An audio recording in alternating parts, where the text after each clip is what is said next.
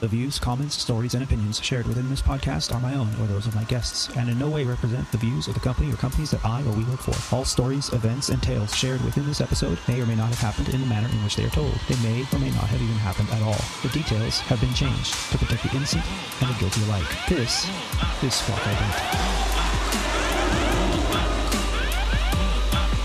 Minimum 200, 100 above. 50, 40, 30, 20, 10. Retard.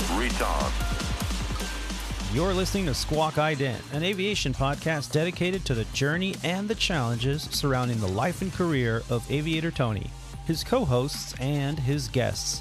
Together, we will explore the many pathways to an aviation profession, the realities of what a professional aviator can expect in today's marketplace, and we share many stories along the way. I'm your host, Aviator Tony, an airline pilot currently flying for a legacy airline with close to 20 years on the flight line. This is episode 53 of Squawk Ident, recorded on the 21st of August, 2020, from the Aviator Mobile Sound Studios from the 4th floor of the Doubletree Hotel in Orlando, Florida. On today's show, we're going to be discussing everything from Happy Furlough Friday to the FedEx emergency landing that happened in Los Angeles International just the other morning. Luckily, no one was injured in that process, and we're going to discuss a little bit about that a little later in the show. We're also going to talk about brawls on board aircraft, how they've been hitting the headlines and the Twitter feeds more and more frequently nowadays, and that is to be expected with everything that's going on. We'll also talk a little bit about professionalism in the cockpit and 2 advisory circulars that the FAA has recently published. All that and more on this, the 53rd episode of Squawk Ident.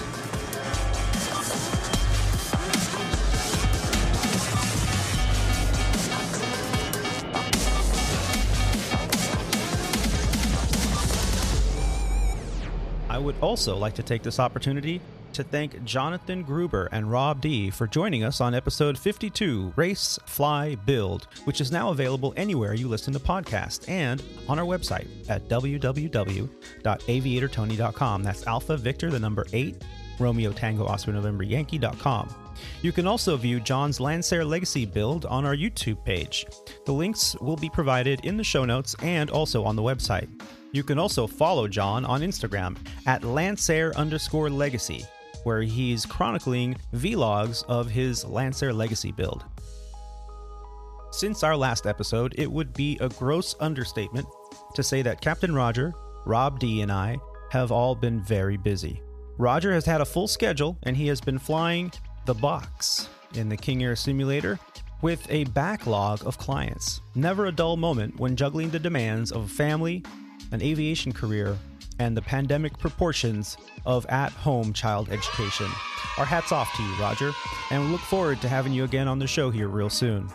Rob D has also had a full schedule of flying, primarily day trips out of his home base of DFW. Rob will be joining us a little later in the show as he's currently at his AME's office receiving his FAA First Class Flight Physical.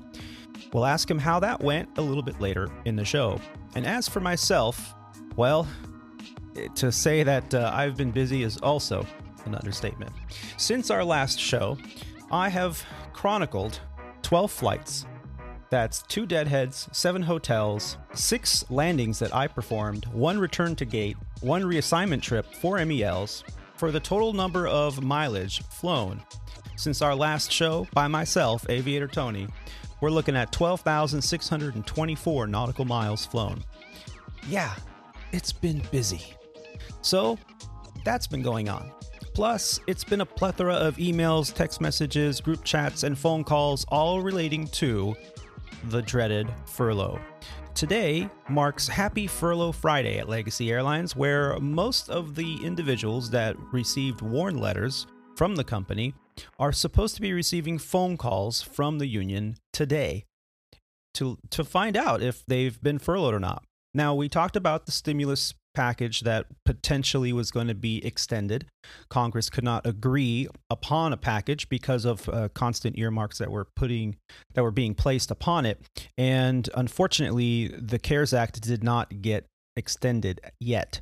However, the union, the company, and all those that I've spoken with in the past few days have agreed that it is only a matter of time because it makes fiscal and economic sense to extend that care package. So when Congress returns from their little break, and why would you take a break during a pandemic? I mean, but fine. When they return, hopefully we'll find out. And it'll take a few days because it has to pass through the Senate, through the Congress, and it has to also pass through the presidential desk. So once those signatures are received, hopefully that'll negate the need to furlough in just a few weeks. That's what's been going on in our industry, at least in the past few weeks. So, yeah, it's been a little busy. How's your week been going? We'd love to hear about it. Send us a DM, an email. You can do that directly from the Contact Us page on our website. And we'd like to hear about the struggles that you've been going through as our loyal listeners. We love to hear it. And what's that? Oh, it looks like Rob is joining us. And here he is, back from his FAA poking and prodding with the fresh EKG in hand. He's a former international and professional racquetball champion, a member of the 9G Club, an A&P and avionics tech, an RC aircraft commander, a 737 pilot for Legacy Airlines, and joining us from his fortress of isolation from somewhere in Flower Mound, Texas. Help me and welcome me back to the show, Rob D. Rob, what's going on, man? Hey, what's up, buddy? It's good to be back. Man, yeah, it's been a lot going on. My life, your life, career, everything. It's a crazy situation. 2020 has been just a nuts year, and I can't wait to get all this stuff past me and moving on. Oh, God. Yeah, for sure. I mean, the good thing about all of this, at least for myself, and I can only speak for myself, is the fact that I'm flying. I'm flying quite a bit. And it keeps me busy, you know.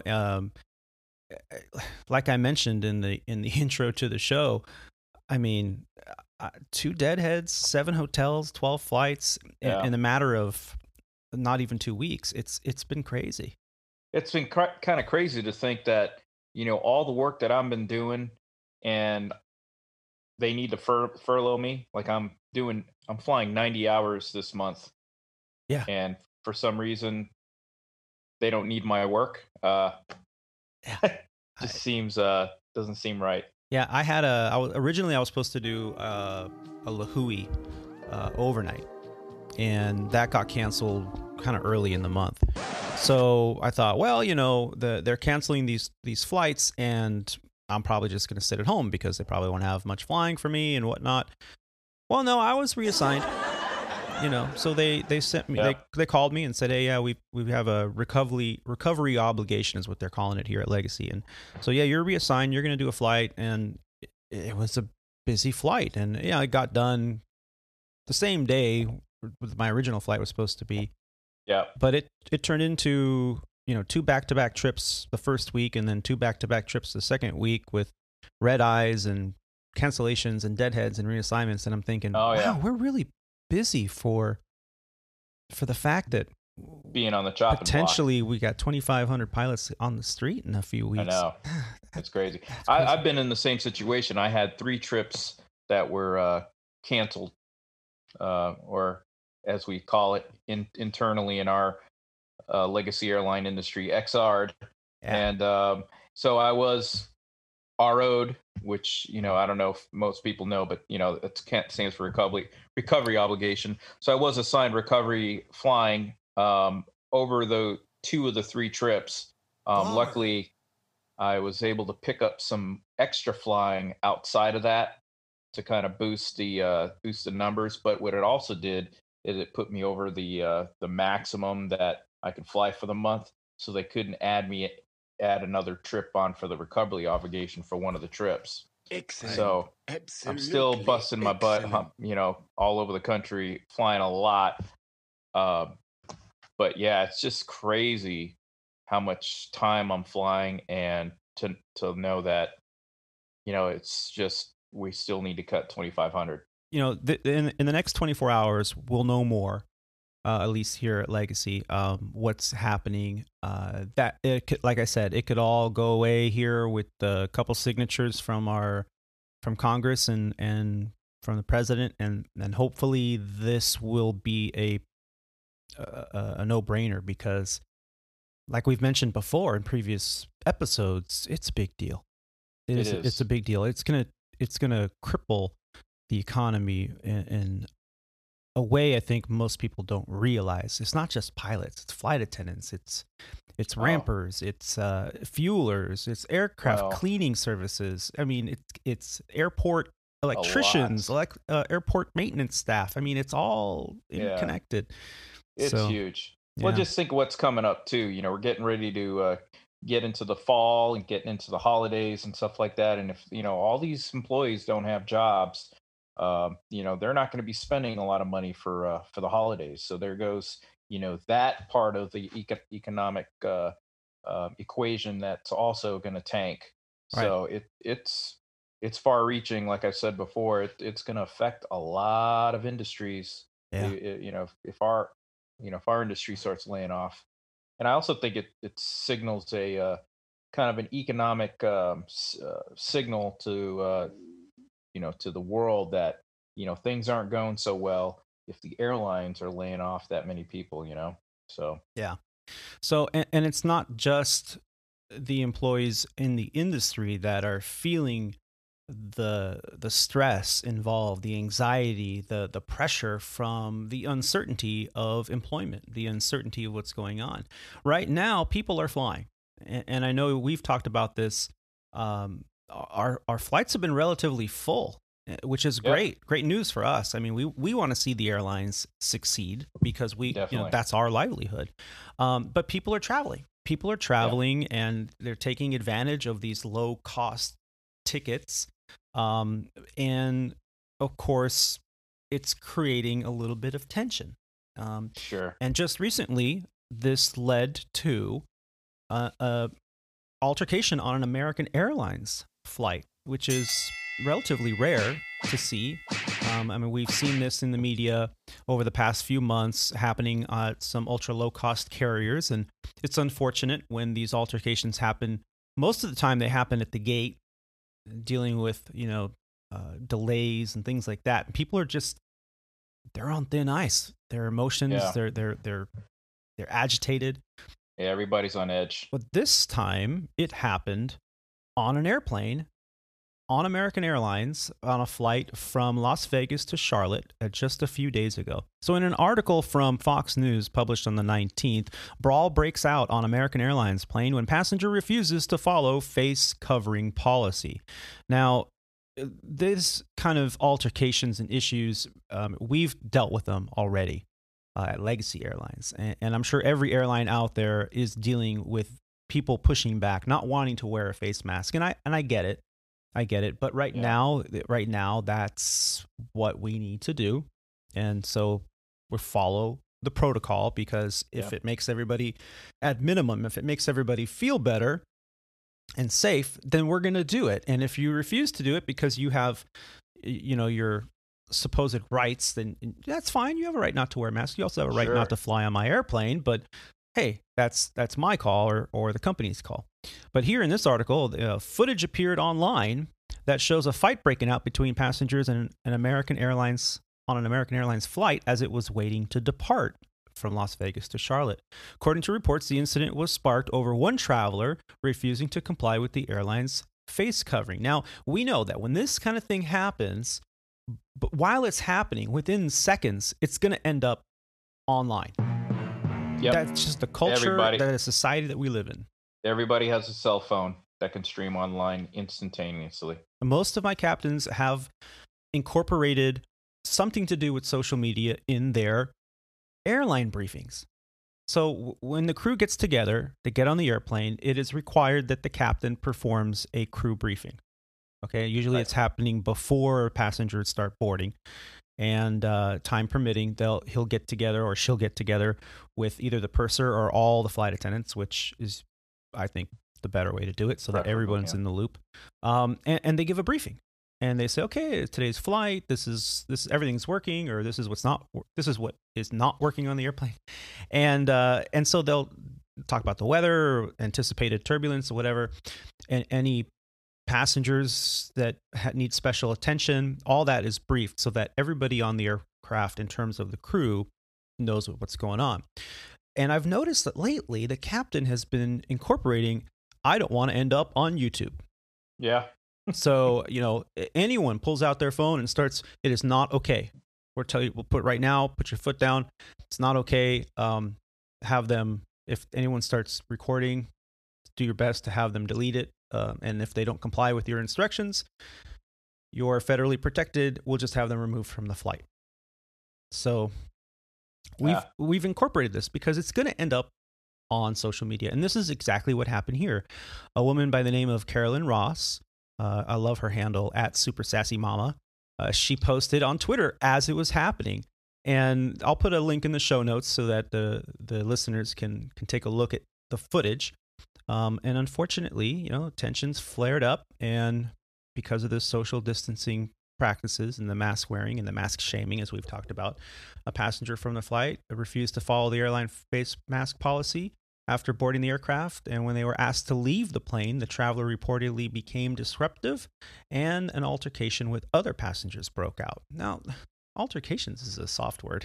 This is an all-out fight club, man.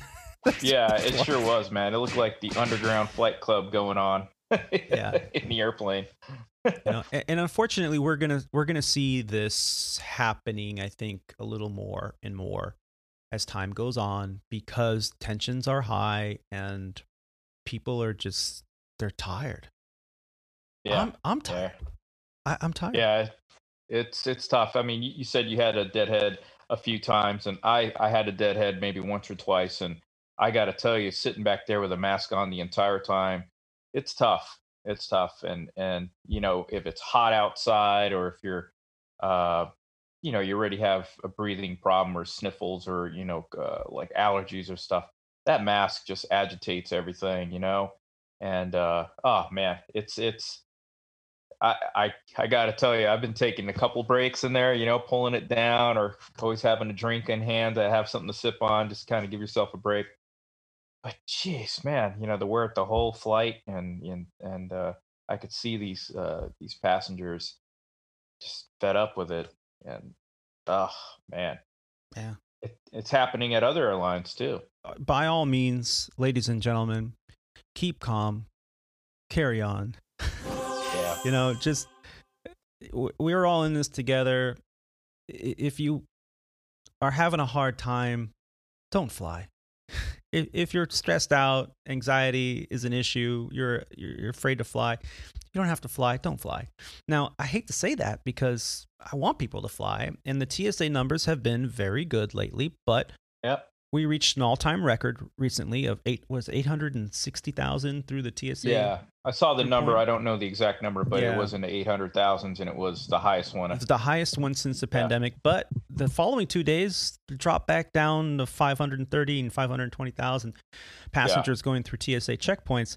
But if you look at the numbers from last year versus this year, it's remaining consistent. It's at 25%. So, to hear airlines stats that say, oh, well, we're at 80% capacity and all this stuff of the flights that are actually flying. But you have to look at the total numbers. And through the TSA checkpoints, we're only still at 25% of flying public from last year to this year. Right. So we got a long way to go, ladies and gentlemen, a long way. Yeah. But throughout all of this, we still have to maintain our professionalism because, as you know, shit happens and emergencies happen. Did you see this FedEx emergency gear up at LAX? I saw pictures of it, and I didn't get a chance to read the article, so I was curious to what happened. Looked like it was a 767, and from the picture, it looks like the left main gear collapsed. Yeah. So they were having an issue with their left main landing gear. They tried everything they could. They did their procedures, the manual extension. Nothing worked. So they ended up declaring an emergency, and they ended up landing around 3:50 in the morning. Wow. Just the other morning in LAX. I had just finished a flight that evening before. So this happened about 4 hours after I had left the airport for the day to go home and repack and get ready for this trip that I'm on today. But yeah, FedEx flight 1026, a Boeing 767, could not extend the left main landing gear before touching down at around 4:50 in the morning after a flight from Newark Liberty International Airport, said Ian Greger, a spokesperson from the FAA. One of the two pilots on board sustained a non-life-threatening leg injury while exiting the aircraft, according to Stewart, and the other pilot was not injured. FedEx said in a statement that company officials are working with investigators to fully understand the matter. We are grateful for our flight crew that our flight crew is safe and that no one was seriously injured, the company added. The FAA, obviously, and the NTSB are going to conduct an investigation. The runway was closed. As a matter of fact, when I departed yesterday morning, we took off. The sun wasn't up yet. It was a 6 a.m. or 5:30 a.m. Kickoff, and the airplane was still there. Yeah. And it was there. I believe the runway was closed throughout the time. However, by the time I saw the aircraft, it already was extended. The landing gear was lowered, and the aircraft was sitting on all three. And I think what they did, and I'm not sure, but I believe they used some kind of lift device or a crane to lift up the airplane to extend the gear from manually or mechanically. And then once the gear was secured with gear pins, I'm sure, then the aircraft was settled back down, and they're conducting their investigation to see what's going on. But yeah, that runway was closed. The airplane was there. We ended up taking off on 25 left instead of 25 right, because 25 right is currently closed, or at least it was yesterday. I don't know what the deal is today. I'm just like going through my head, just thinking back to my maintenance days and just everything that we do on our walk-arounds around the airplane. And I believe the way a lot of these landing gear systems work is they have over center locks that are basically really, really high tension springs that keep that lock in position. And I think when we were at Sandpiper, there was an issue with nose landing gear springs breaking. It was a long time ago, so I may be getting my stories crossed, but basically they're not supposed to be due to inspections, but occasionally those springs can break, and when they do, the landing gear won't go, it'll extend, but it will not lock in place. So the proximity switches won't sense that they're in position, so they'll get a gear indication, unsafe gear indication on that particular side. So I don't know if that's what happened with this plane, but just judging by how it all ended up, it kind of sounds like that's what it was. But you never know. It'd be kind of interesting to hear what the NTSB says. Yeah, and I'll be keeping an eye on it as well, because it is my home airport. So and if you look, all the airplanes at least have two of those springs. So one's for a backup in case the other one breaks. But if there's an issue, outside of all that stuff, could have been something that kept it from coming down. Yeah. And this article that I just quoted was from abc7.com. I'll put a link in the show notes. There is a very good video on YouTube. Someone was able, probably from flight operations, was able to record the entire landing, the touchdown, and I got my hat's off to those pilots on centerline all the way to a complete stop. Great job. Yeah. Just a phenomenal job. Yeah, I was going to comment on that. I said I saw the picture in it, and judging by just the picture, the snapshot, looks like those guys did a stellar job. Just imagine flying all night across the country. I mean, obviously you got to be well rested. We're checking all well rested and everything, but still, I mean, that's a red eye going all the way across the country, and then have to deal with that at the end of your trip. For the situation, it looks like those guys did a great job. I'm glad nobody was seriously hurt. Sounds like somebody did get some injuries, but sounds like they're going to be all right. And, God bless those guys. That's why they're professionals. Glad they're up there. Yeah. And from the post photos and video, and from what I saw as we were rotating, and I had the perfect view from my side of the cockpit as we were rotating on 25 left, you could see all the men and equipment working out there. it doesn't look like they pulled the slides. So if they egressed, I think they egressed from the cockpit exit, which means there's a escape rope maybe. In the 7.6, if I remember correctly, I do have some time sitting in the jump seat of a 7.6, and there's a harness that you put in. It's almost like a tension rope, and you don't just climb down a rope because that cockpit's really high. So I believe it's like a kind of like a loop that you put around your arms, and you jump out, and it's a tensioned rope, and you're gonna come down pretty hard. And you got to be prepared on the landing, because on the landing, if you don't kind of bend your knees and roll with it, it's not going to slow you down enough to where it's a nice gentle, Oh, gotcha. Landing. Yeah. This rope it's a kind of like a bungee cord. So Got it. if I remember correctly, and if anybody out there has better data on this, because I've never been typed in a 7.6, I'm going to inquire to confirm the information here, because I do have some friends that do fly that. But I believe it's like a bungee rope, Cool. and you jump out, and when you land, that's probably Softens the landing. Yeah, but that's probably how that FO got injured. Sure. Is egressing the aircraft from the cockpit. Yeah. But I'm speculating. I have no idea. But Yeah. when you put all the puzzle pieces together, that's, I think, what it sounds like. So, what's been going on? Has the conversation been any different last few weeks in the cockpit that you've noticed? Yeah, every guy that I've flown with, guy or gal, honestly, sorry, flew with one female in the past couple trips, and it was a Czech airman, by the way, so that was pretty fun.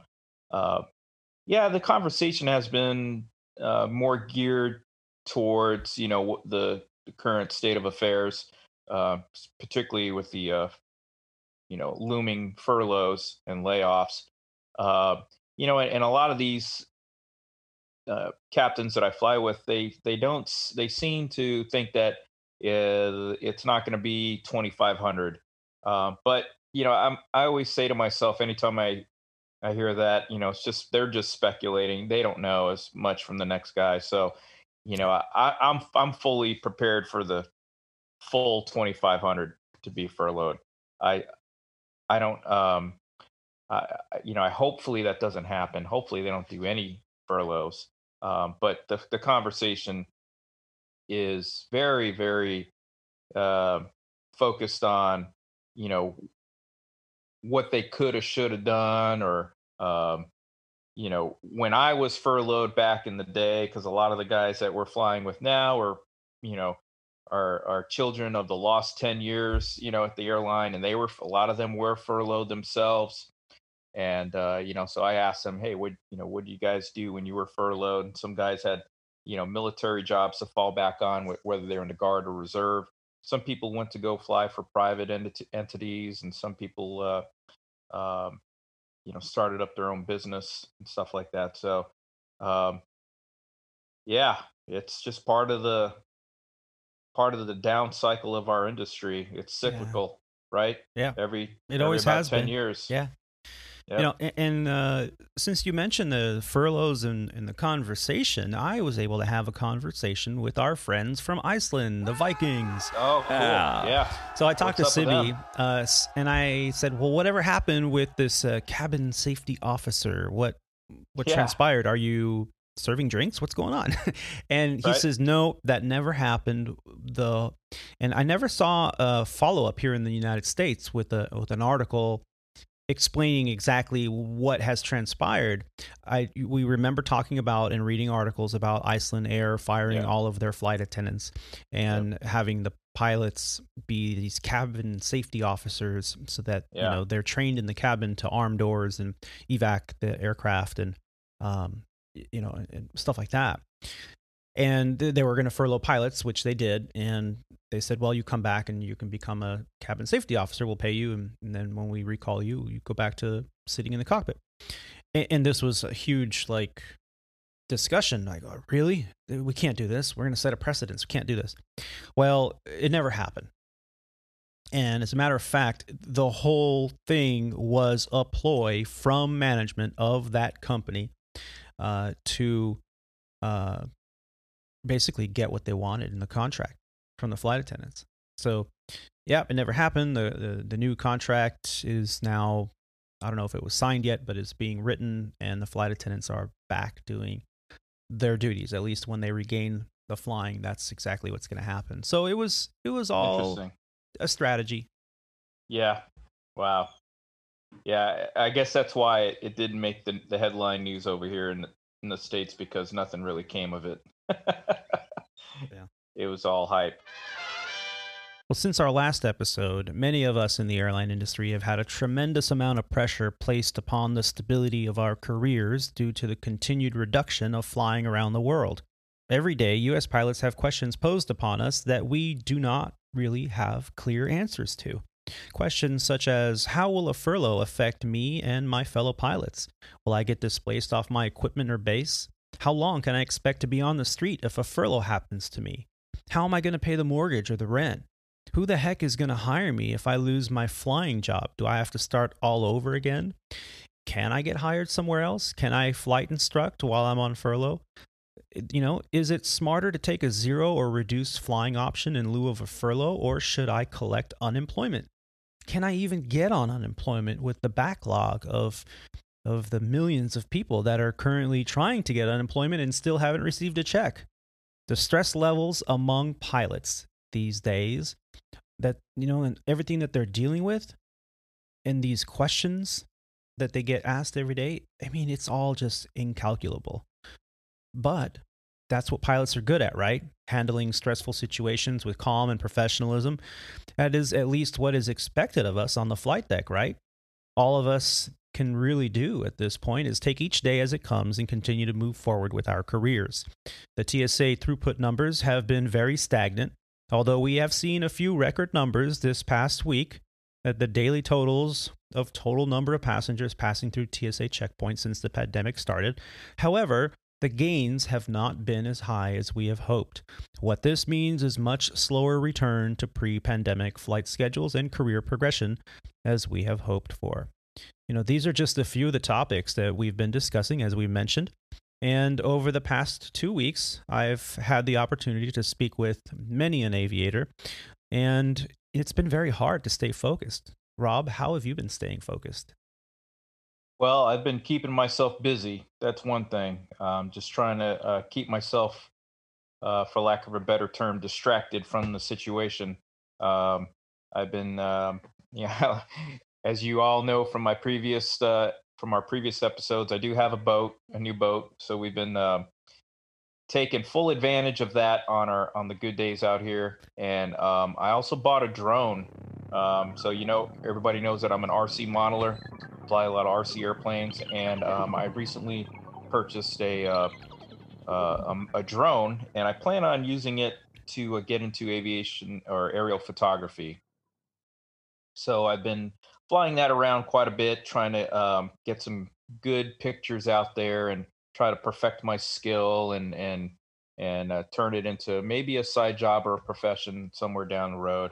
I got my drone pilot's license or remote operator certificate, as the FAA calls it. So that's something that I've been using to kind of get through the stress and everything. But the first couple days when the news came out, I got to tell you, I mean, if you ask my wife, I mean, she'll tell you that I was miserable to be around, because I was going through all the scenarios in my head like a pilot does in any situation that they're presented with, where there's never a good outcome, but you just have to choose the best one.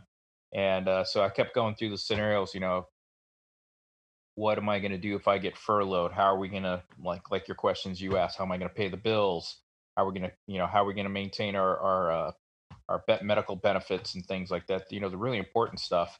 And, everybody's situation is different. Your situation, my situation, financially and things we have to rely on, to fall back on. Everybody's different. Nobody's the same. So you kind of have to, curtail your choices to your particular situation. And I've been reading a lot of social media posts from other people, And it seems like other people just don't get it. Like like we sound. A lot of people think we make so much money that we have a stockpile sitting in the bank.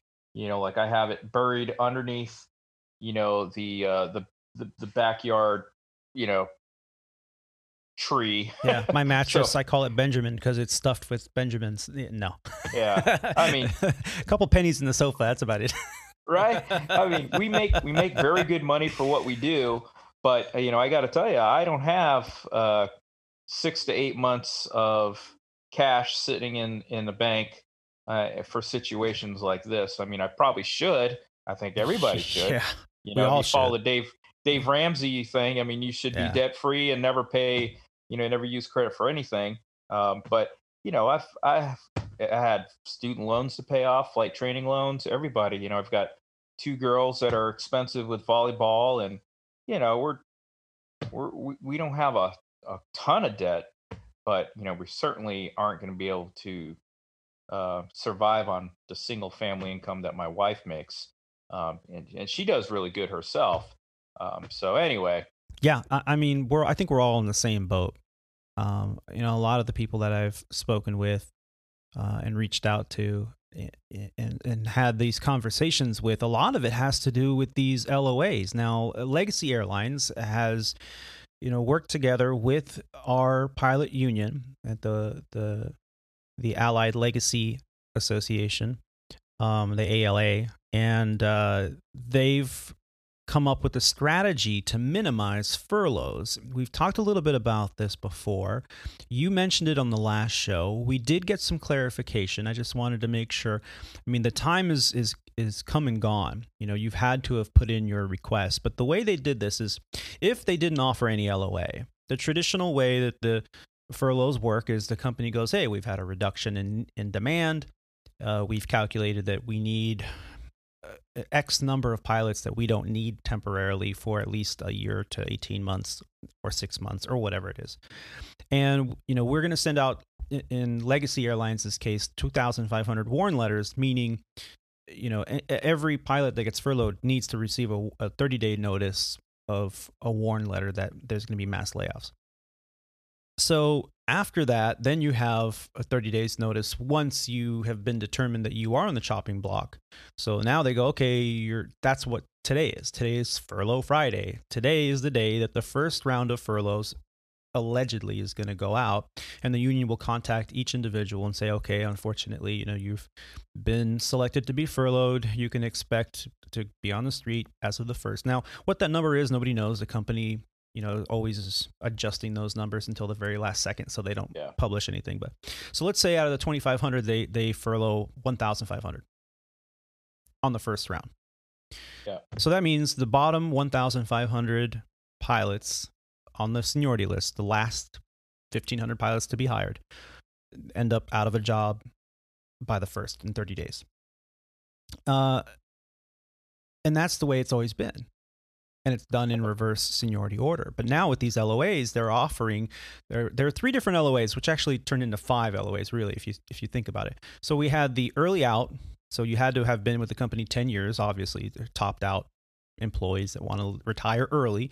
And there's a little package they give you, financial package and travel benefits and things like that, if you leave early. Okay. Then there's the LOAs, which is a letter of agreement to leave temporarily until March of 2021 for 6 months. And you can either select a zero timeline where you're just not on the bid packet, you don't bid. But Right. you can pick up, if a pilot wants to drop a trip, you can pick up that trip. You just can't pick up open time or make up time or things like that. You can only pick up through the channels of people either in premium where no one's going to be able to fly that. So they're paying time and a half for it, and you could pick that up in the window, or someone's trying to drop a trip, and you can do pilot to pilot, Exactly. drops and swaps. Yeah. And then the other one is a 50-50 line, which is 1 month on, 1 month off. So on month A, you bid normally, you can fly as much as you legally can fly, and month B, you are off, you are done. It's like the full month of vacation. You're still on the roster, you're still accruing your sick time, your vacation time credit, your all that, but you cannot pick up a single trip. You're done. On your off time, yeah. And the medical expenses will be tacked on your next check. So, good way to keep your job and stay current. Yeah. But they've offered that to over 3,000 pilots. Now, how many have taken it? We don't know yet. That's not been published anywhere I know of. I think those are actually offered to the whole pilot group. Yes, but there was 3,100 LOAs available. Oh, I see what you mean. Yeah. So the company was willing to approve. Gotcha. Right. Yeah. So then they offered what they called conditional LOAs. So if you were a pilot that received a warn letter and you were on the potentially a furlough block, then you could bid an LOA under conditional rules, meaning don't give that to me, but if I'm going to get furloughed, then I'll accept these LOAs. And you would bid it via a 2-part bidding status. What does that mean? That means you don't just go, yeah, okay, I'll take one. You have to go, okay, me living in Los Angeles, I bid, okay, I'll take an LA conditional LOA for the 50-50. If I can't get that, I'll take the zero timeline. If I can't take that, then I'll take a Phoenix 50-50. And if I can't take a Phoenix 50, then I'll take the LOA for the zero timeline. And I went on so on and so forth. But I didn't bid everything because I'm not willing to take a zero timeline in New York, because how's that going to work? Am I going to have to go get a crash pad in New York for when I want to pick up, or am I going to pay for hotels? All the way across the country to New York to do it. Here's the problem with that theory. Out of the 2,500 pilots, if not everybody understands the way this works, and they go, well, I've got 2,000 people under me, like myself, I'll be safe. I'll be fine. You know, the company's projecting only 1,500. I should be safe by 500.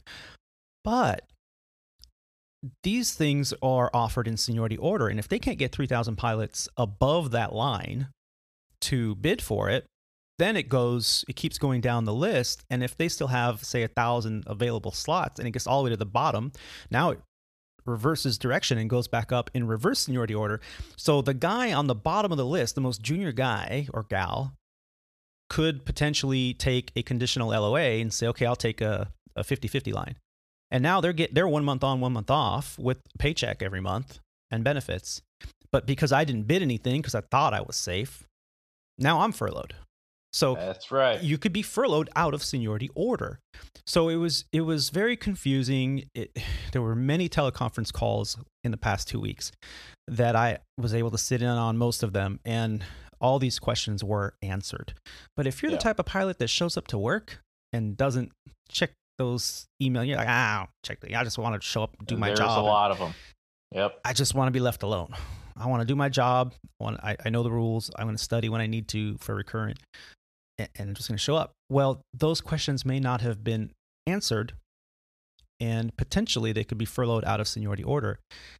Now, the only stipulation to that is when the LOA expires, at least here at Legacy Airlines, the way it works is if the LOA expires March 2021 and someone senior to you is still furloughed, well, now you're furloughed too. There's no extension. So there's like a 6-month gap where potentially someone junior to you can be flying and you are more senior and you're not.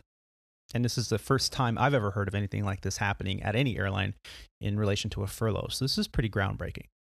Yeah, it sure is.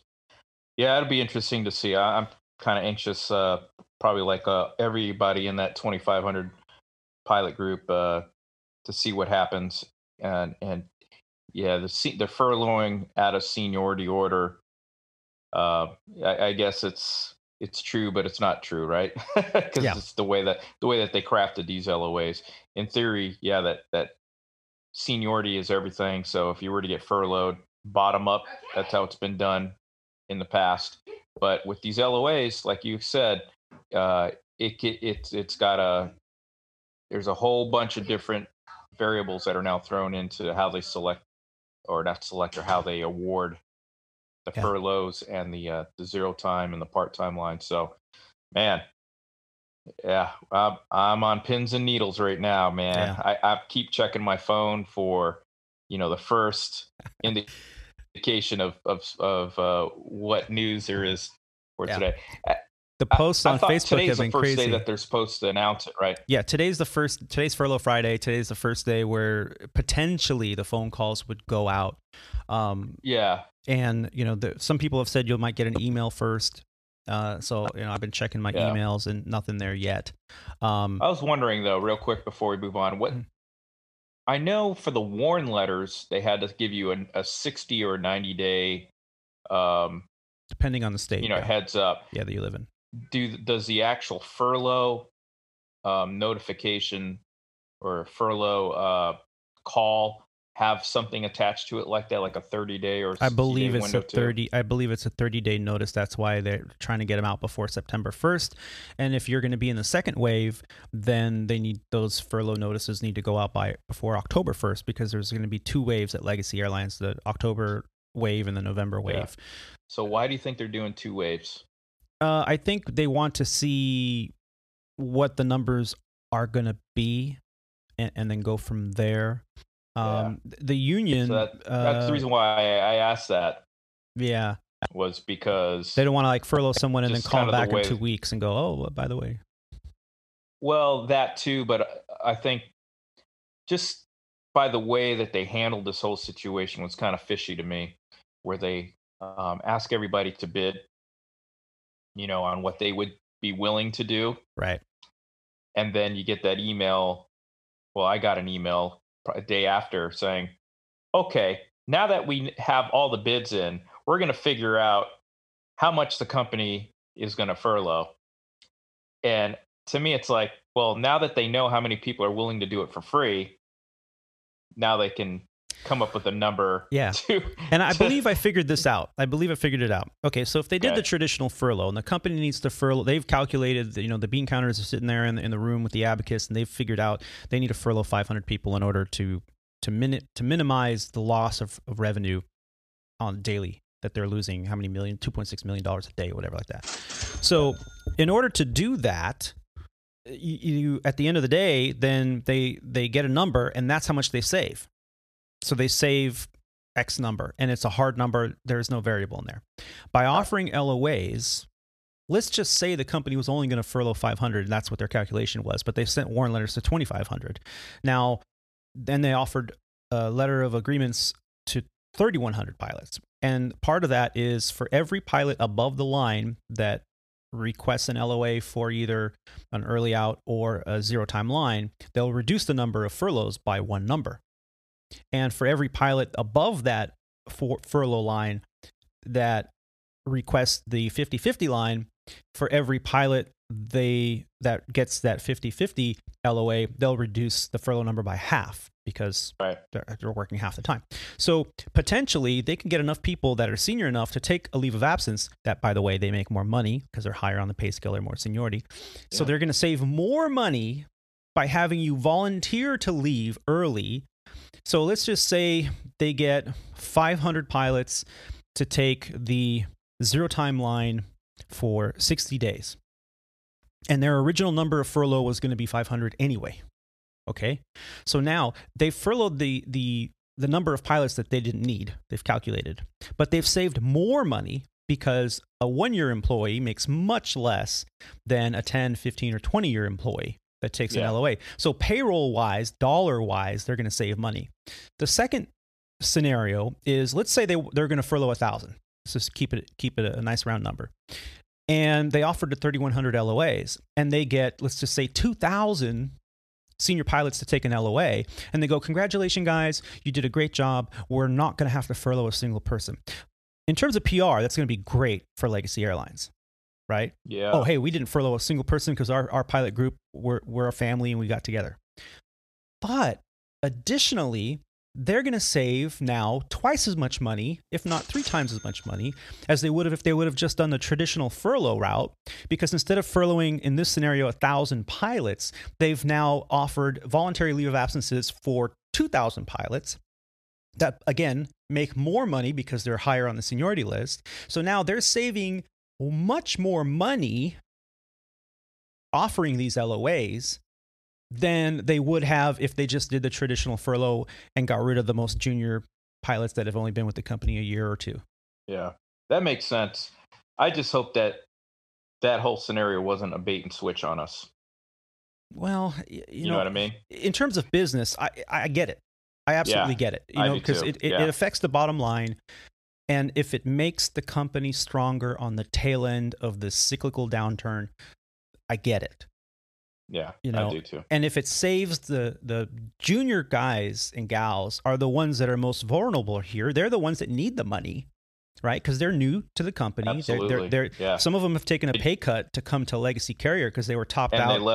And they left good paying regional jobs or military jobs to come here. I mean, it's just a bad situation to be in when you're a new hire over here. I mean, even in our situation, it's a bad situation. Yeah. Very bad. So this is what we've been dealing with. We've been trying to understand with the questions we've been asking lately, at least on our end of the globe. In all honesty, I think also, from the company's point of view, I agree totally everything that you're saying, that all that makes sense, because also when we do return to profitability and it comes time to get back to whatever the new normal is, hopefully we're hitting the same numbers that we had before. We definitely want to have a good working relationship between unions and the management after all this is done. And if there's any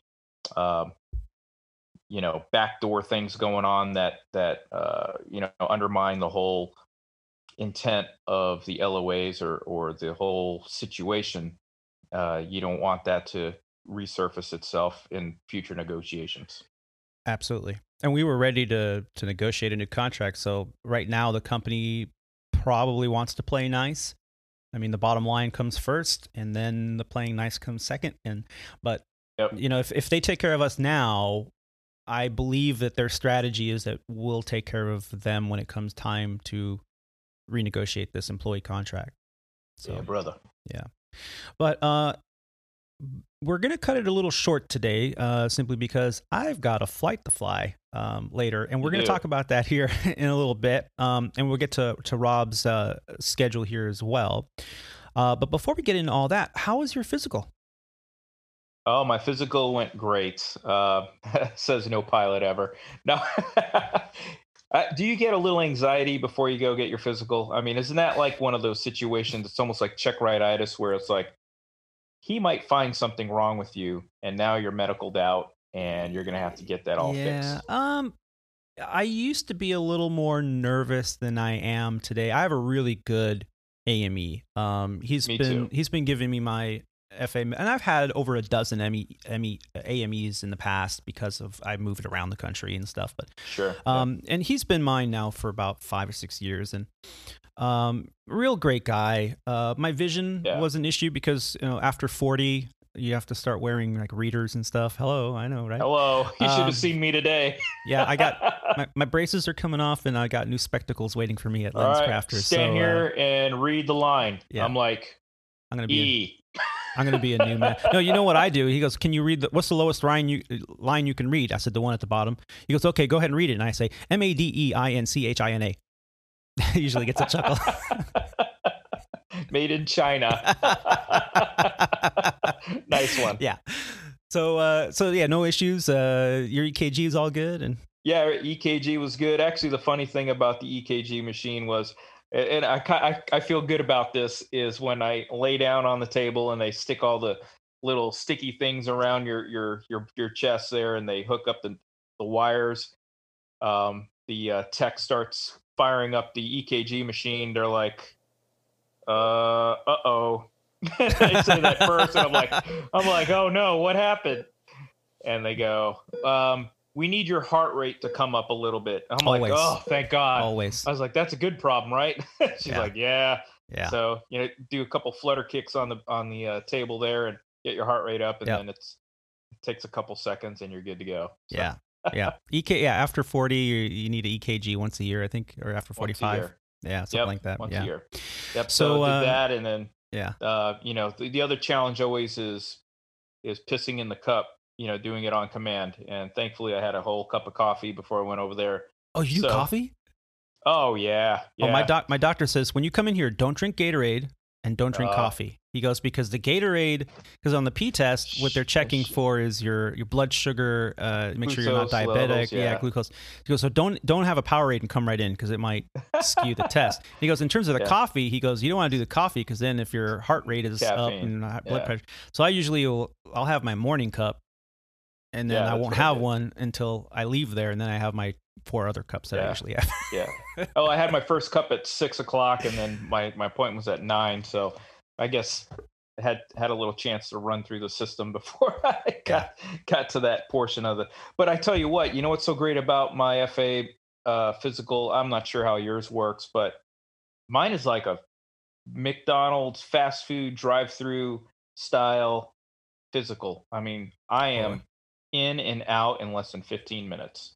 Yeah, it takes about 15, 20 minutes. 20 minutes with the EKG for me too. All right. Because my doctor's office I did is small. experience an examiner, and it was like 10 years ago. Man, I was there for like an hour. I mean, it's just like, dude, I can see, you can hear my heart. What's going on? Let's go. Make sure your FAA medical guy is not also a flight surgeon, because I did one time in Washington State. I picked one out. I needed to get one out home. And I went, and he was the FAA flight surgeon. That was the most thorough physical examination I've ever had. He made sure I was healthy. Let's just put it to you that way. He would tell jokes while he was checking things that even my regular doctor was like, "Yeah, you don't need that check."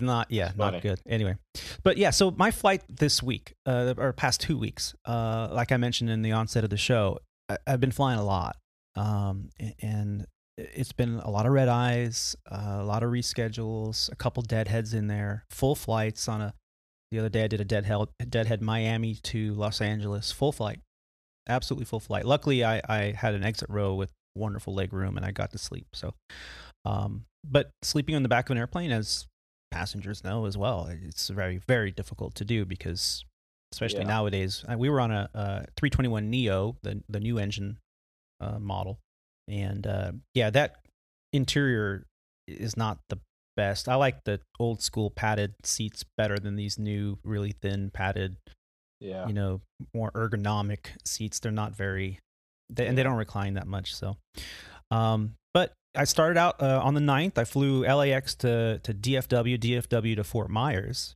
Hadn't been to Fort Myers since the pandemic. We stayed at the Hilton Beach Resort. Carolina coastline was beautiful. The pools were open. There was 3 pools there. Outside Tiki Bar was open. I didn't partake because I still wanted to practice my social distancing. I feel I have a responsibility as a flight crew member to do the best job I can. But I did get a chance to have a nice meal and watch the sunset. It was great. Next day we did back to Charlotte and then LA, and had to fly home or drive home. And let me tell you, those drives sometimes, when you're landing at midnight and you did a 2-day trip with all those legs, and it could be daunting. So the dangers of driving tired are very real. Yeah, sure. We did have some excitement the next day, and that's really what I wanted to bring up here. And so we were flying a Neo the next day, LA to Charlotte. And from there, we were supposed to go change our planes in Charlotte and end up in Bradley. So we get in the airplane. It's a brand new Neo. The airplane's less than a year old, and it had 2 MELs for the number 1 thrust reverser. Now, for those airline pilots out there that may be listening, not a big deal. An MEL, minimum equipment list. These are items that could be inoperative on the aircraft. Usually they're either tagged out, locked out, deactivated, placarded, and put in the logbook, the aircraft maintenance logbook that's required to be on the airplane. If everything is copacetic, it's all been, put into the logbook that it's legitimate. You can go with this piece of equipment inoperative. In this case, 1 thrust reverser was inoperative. There's no penalty on landing because performance numbers do not take into consideration on a dry runway with braking action, good or better, a thrust reverser. So you don't need either one, really, to land on a standard assessment runway. So not a big deal. Well, I did a walk around, and on these Neo engines, the new CFM LEAP 1As, I didn't see a pin. If the thrust reverser is MEL, you should verify that the locking pin, which is just an indicator, it's nothing more than an indicator, it doesn't physically lock anything out, but it's on the outside of the engine cowling, and as the pilot performing the pre-flight walk around, you should verify that that pin is in fact installed, indicating that that thrust reverser is locked out and the pilot cannot command reverse thrust from an inoperative system. In the proper engine. On the proper, right. Absolutely. So I did the walk around. I didn't see a pin. I didn't even see a place for a pin. I was a little bit kind of weary about it. I went back in the airplane. I'm like, does the MEL say that there should be a pin somewhere? So the captain and I both read the MEL very thoroughly. It's a 2-page instructions. Nowhere in there did it say for that engine model to verify that there's a pin installed. So I that just didn't seem right to me. So I went back out and I took a video, and I will post the video in the show notes. There'll be a link. And there was a video of where this pin actually is supposed to go. And I found it.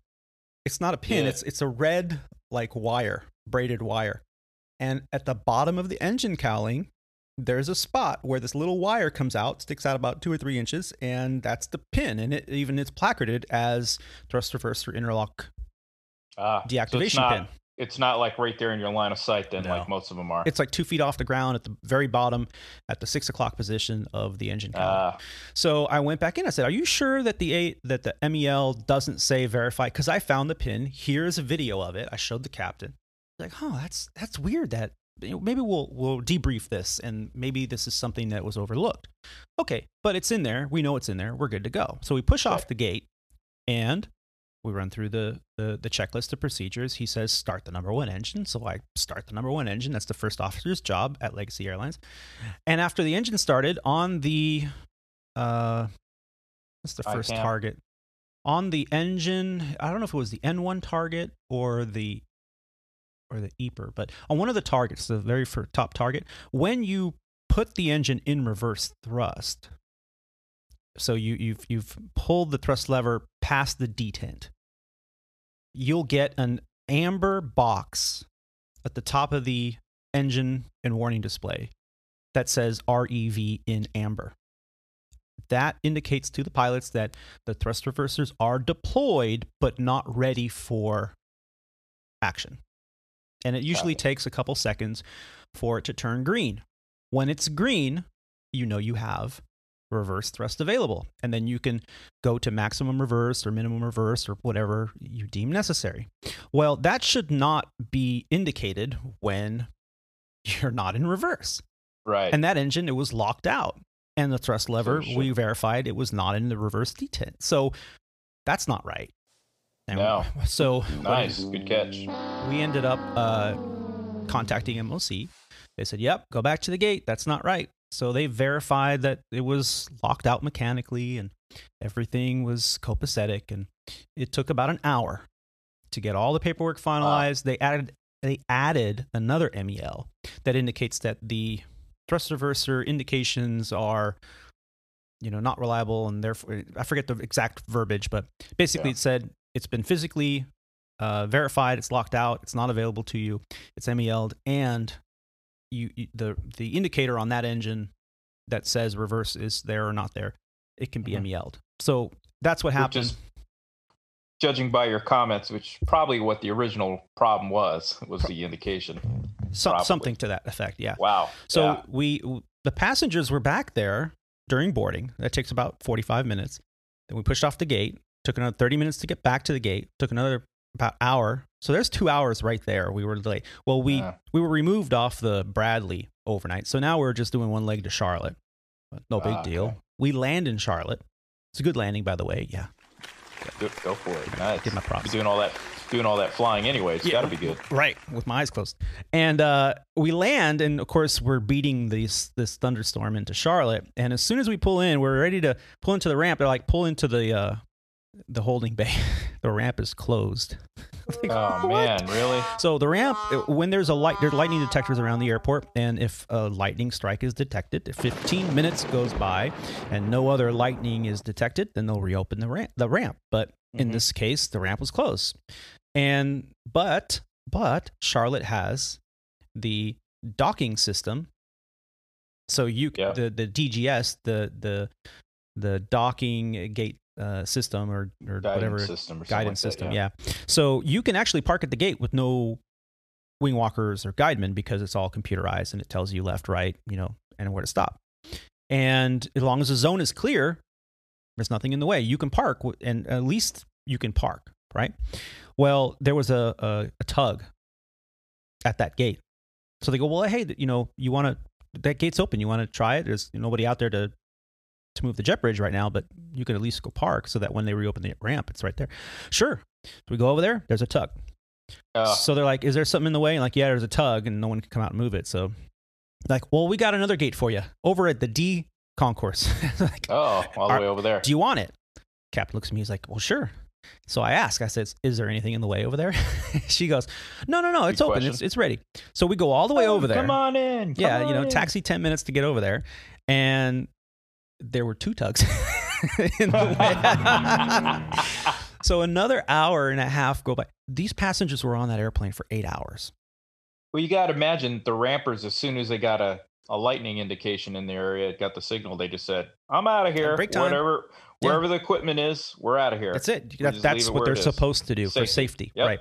So, yeah, I mean, we were all legal. No passenger bill of rights was violated. So we were good. But, man, that was between the return to gate, the MEL. I mean, that was one day, one leg. Okay, and I went on for an additional 4 days. So, ouch. Yeah. So these are, if you have variants of aircraft, the 319, 320, 321, 321 with IAEs, 321 with CFMs, 321 NEOs with the LEAP 1As. I mean, you've got to know all these different variants. Yeah. And these are just some of the things that we have to contend with on a regular basis. Yep. Same thing with the 737, just not as extensive as you guys. We got the new ones, the old ones, and now they're calling them the Dash 8, the Maxes, which we don't have online. Is that what it is? The Dash 8 now? Yeah, the Dash 8. I think that's the new name for it. Yep.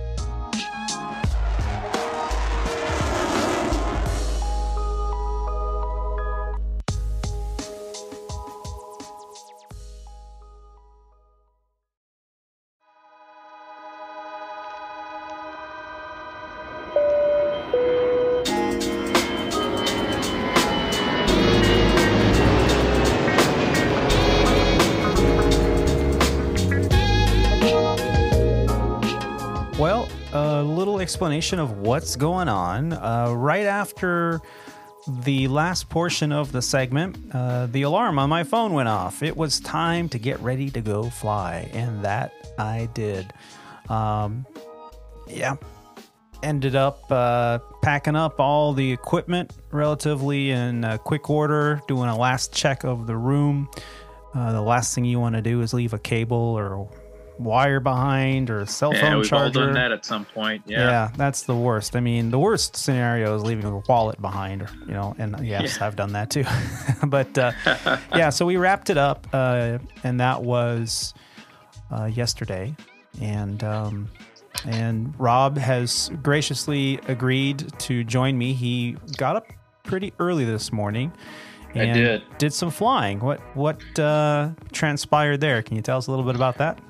Yeah, sure. Yeah, we started a 3-day trip today.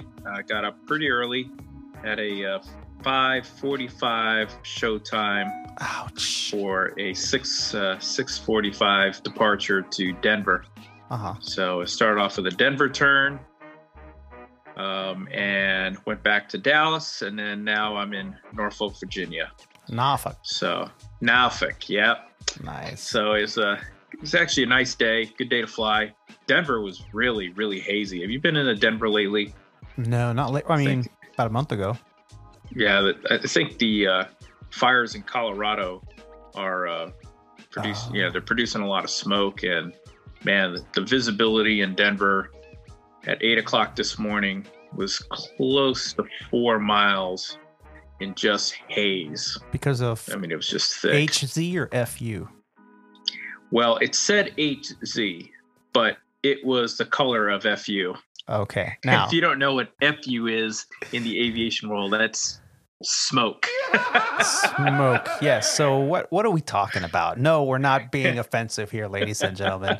You know, what we're talking about is the fact that prior to landing or taking off from any airport, you have to get the ATIS or the METAR or whatever you get, depending on your local airport. And sometimes it's automated, as is most of the time on our aircraft. We have a printer that prints out the weather after we request it. And, you know, it's a coded weather information, and maybe someday we'll kind of go over all that. But in there's codes for haze, which is HZ, right? Right. And then there's one for smoke, which is FU, which we always, as aviators, kind of like, where did that come from? Well, it's exactly. Ladies and gentlemen, it is French. It means fume. Fume. Fume. What about the other ones that are kind of weird to us? What is it? BR? Baby rain? Mist? Yeah, baby rain. I always mist. say baby rain. Yeah, mist. BR. You know? Yep. God, you know, whoever decided that those are going to be the codes. Right. Come on, Right. ladies and gentlemen. Jeez. So you had a little bit of haze, some HZ. A little bit of haze. Yeah. Yep. And so 4 miles viz, that's, you know, not too bad. Not too bad. Yeah. Yep. Severe clear and 4 mile viz. So, you know, not a cloud in sight. But yeah, you know, it's not a big deal for, you know, all the automation we have in the cockpit there. So we just flew a little RNAV RMP approach into Denver, landed on 17 right, which was, you know, 12,000 foot long runway right on the east side of the airport, landed, turned right in, went to the gate. So not eventful, quick turn, turned it around. Loads were pretty light for the Denver turn. We had, I think we had only about 50 going and about 70 returning back to Dallas. Yeah. However, our flight to Norfolk, we were completely full with jump seaters and standbys. So there you go. It was nice to actually experience that. You know, that level of you know, load factor for at least one flight. So here we are, Norfolk. Got in at about 4:30. Got to the hotel about 5. Went out to dinner, and it's nice to see things are open down here. Of course, people are and the businesses are practicing the social distancing. So, you know, you got to bring your mask everywhere, and you know, you can't quite eat at the bars or anything like that. But you know, you can order, take it back to your table, and enjoy it. So the little area we went to, I don't know if you've been down here. It's kind of nice. It's right along the harbor front. You got one of the mall there. Yeah. We're at the where are we at? The Sheridan. Yeah. And the Sheridan, Norfolk waterfront. So it's a really nice view out the back window here. You got a view of the naval shipyard, a couple of naval warships on dry dock getting worked on, and right down the right outside the hotel, a couple blocks down the street, there's a nice little kind of mall restaurant area, and they had some live music playing today, which is nice. That was that's wonderful. Yeah, it was great. So you just sat down in the indoor food court kind of thing, and they had 4 or 5 different restaurants and bars that you can order from and bring it back to your table because they didn't have any service, and just sit there and enjoy the live music and have a good dinner. And so so it was pretty good. I haven't experienced something like this in quite a long time. You know, it's been it's probably been 3 months since I've been able to actually enjoy an overnight like this. So it's quite enjoyable. Yeah, and that's great. And I'm really glad that you got to partake in that as well. Yeah. You know, yesterday, you know, we recorded the first half of this episode, and, you know, lots of coffee and kind of go.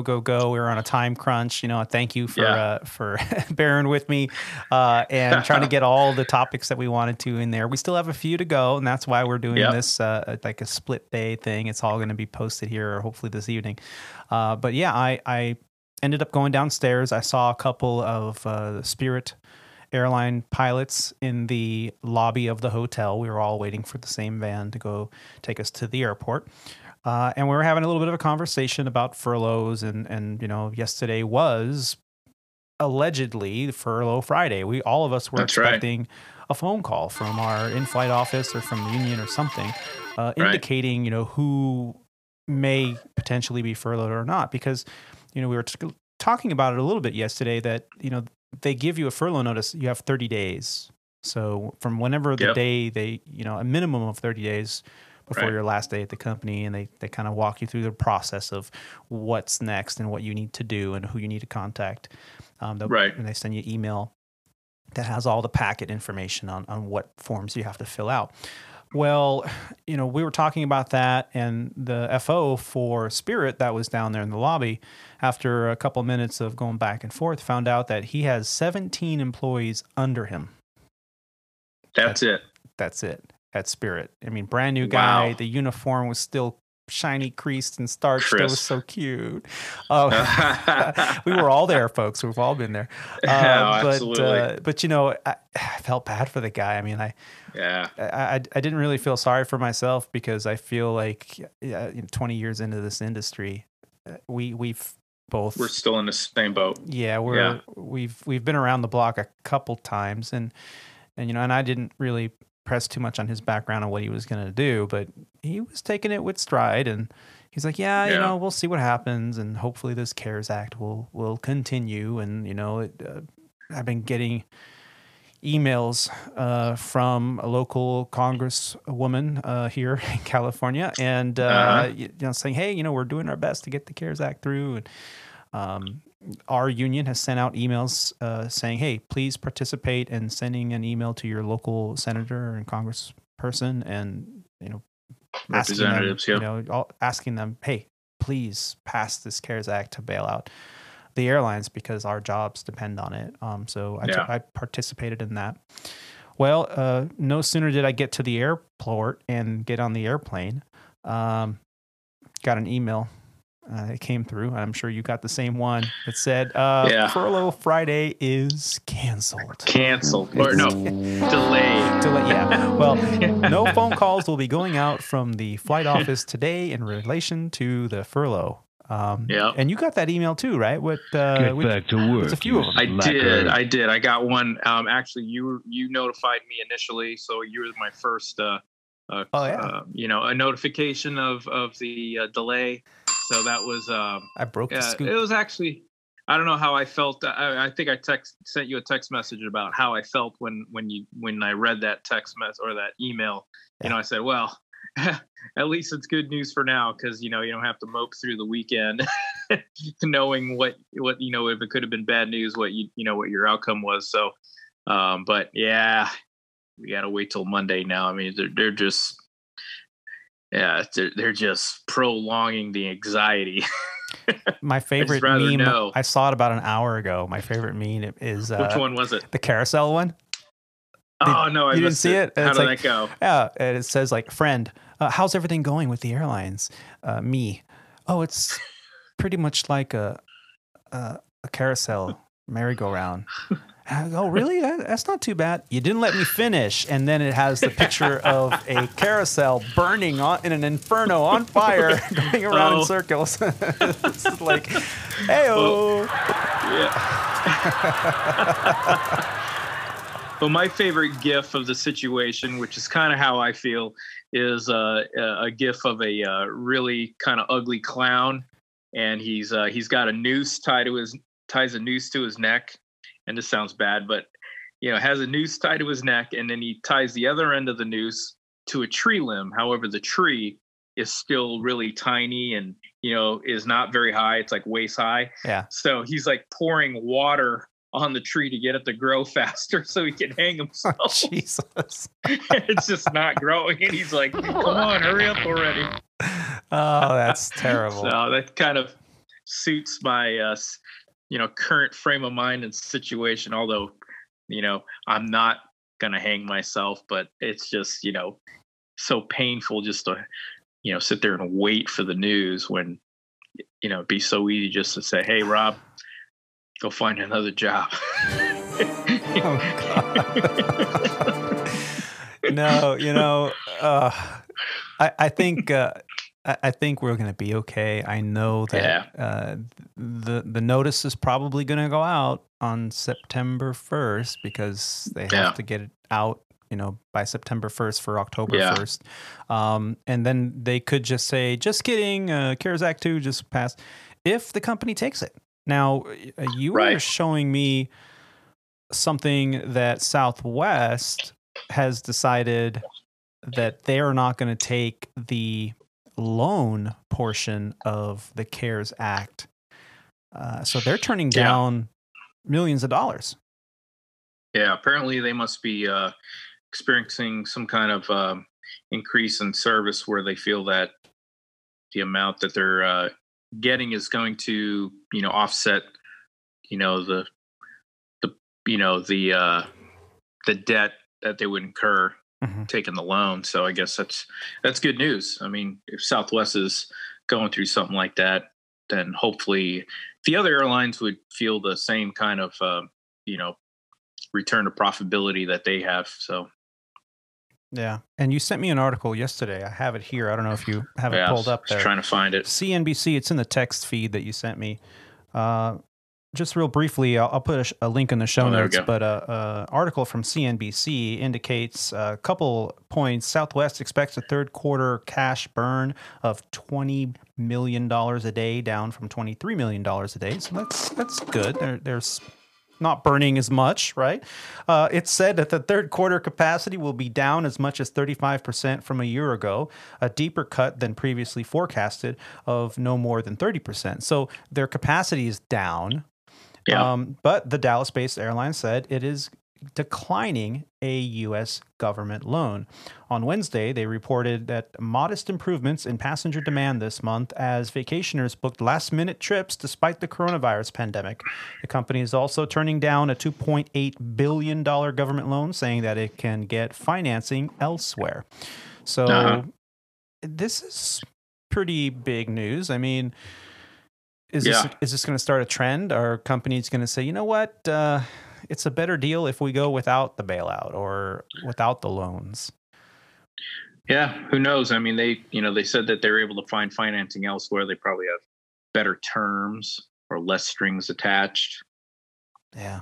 Who knows? Maybe another corporation, Boeing, might be helping them out in some way because of the MAX situation. I don't know. That's just me speculating, but who knows? That's the MAX. Is that an airplane? I thought I've never heard of this MAX 737. You mean the Dash 8? Oh, it's the Dash 8. Yeah. The MAX is a fictitious airplane now. Yeah. Right. Oh man, talk about the laughing stock of Boeing. But you know what? They're gonna, I think, bring it back on the line and rebrand it, as we were talking about months ago before pandemic news took over everything.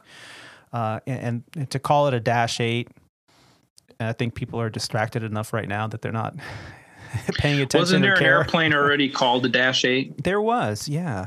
Dash 8, Q400. De Havilland Dash 8? Yeah. De Havilland, yeah. So, and nobody really is flying those anymore in terms of airlines. So, not that I know of. Not in the U.S. at least. So, I think definitely 73-800. Yeah. That's a good name for it, I think. Yeah.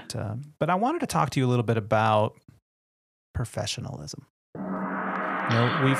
We've scratched the surface about this in years past, and after an incident that the NTSB deems that the crew was responsible for, and we as pilots always pay attention to these because the running joke is it doesn't matter who's right or wrong, it's always the pilot's fault. Yeah, that's true. And there's a little bit of weight to that statement. But recently I stumbled across some information that I thought was interesting, that I had never seen the FAA get involved in such a thing. And they released 2 advisory circulars earlier this year. Now, what's an advisory circular?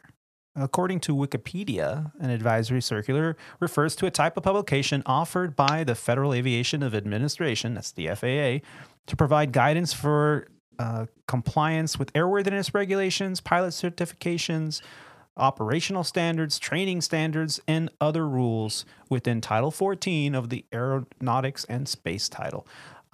So they're basically referring to the standards that people should be they're adhering suggesting that these are the standards we would like to see in certifications and programs and stuff like that. Right. And the two that caught my eye recently were both published in March of this year. And it's Advisory Circular 121-42 and 121-43. Now, the first one, 121-42, you can just Google it. It'll come up. And this one is entitled Leadership and Command Training for Pilots in Command. So in the past, when you upgrade at a 121 carrier or an airline, commercial airline, usually you had a day of what they called Captain Upgrade School or Captain Charm School or something like that. And that was not an FAA mandated class. It was just the company, figuring out, we're going to have a class to teach you how to be a captain. Right. So, and you and I both have been through a few of these classes, and they're pretty straightforward, a lot of scenario-based topics of discussion, and you can't really teach people how to be, but you can give them the tools to make command decisions. Yep. So why is the FAA getting involved in this? What do you think? Well, I bet you, or if I were to speculate, it would be due to things that have occurred in aviation history that would had probably damaged an aircraft or hurt somebody in the past. And those situations could have been prevented if the aviators have chosen to use a little more professionalism or taken a smarter course of action as opposed to what they, whatever they chose to do and ended up in that situation. Yeah. And the funny thing about this particular advisory circular, at least the 121-42, is that this, according to the FAA, the purpose of this advisory circular is to present guidelines for developing and implementing leadership and command training for pilots in command and second-in-command pilots serving under Title 14 of the Code of Federal Regulations under Part 121 operations that require 3 or more pilots. These guidelines apply to air carriers, operators, and program managers conducting pilot training and qualifications under Part 121. And the advisory circular presents one way, but not necessarily the only way, that air carriers, operators, and program managers may comply with the leadership and command training requirements in Part 121, Subpart November. Now, I can keep reading it. It's all, very much legalese. But what's the purpose? What's the reason here? Why are they now dictating how we train leadership? Yeah. And like you said, I believe it's because of the past incidents. And if you look down under the background portion of this advisory circular, they list a good number of different examples from aircraft incidences as far back as May 9th of 2004 and as recent as the Colgan Air Bombardier DC-8 or -8 400 that happened in February 12th of 2009.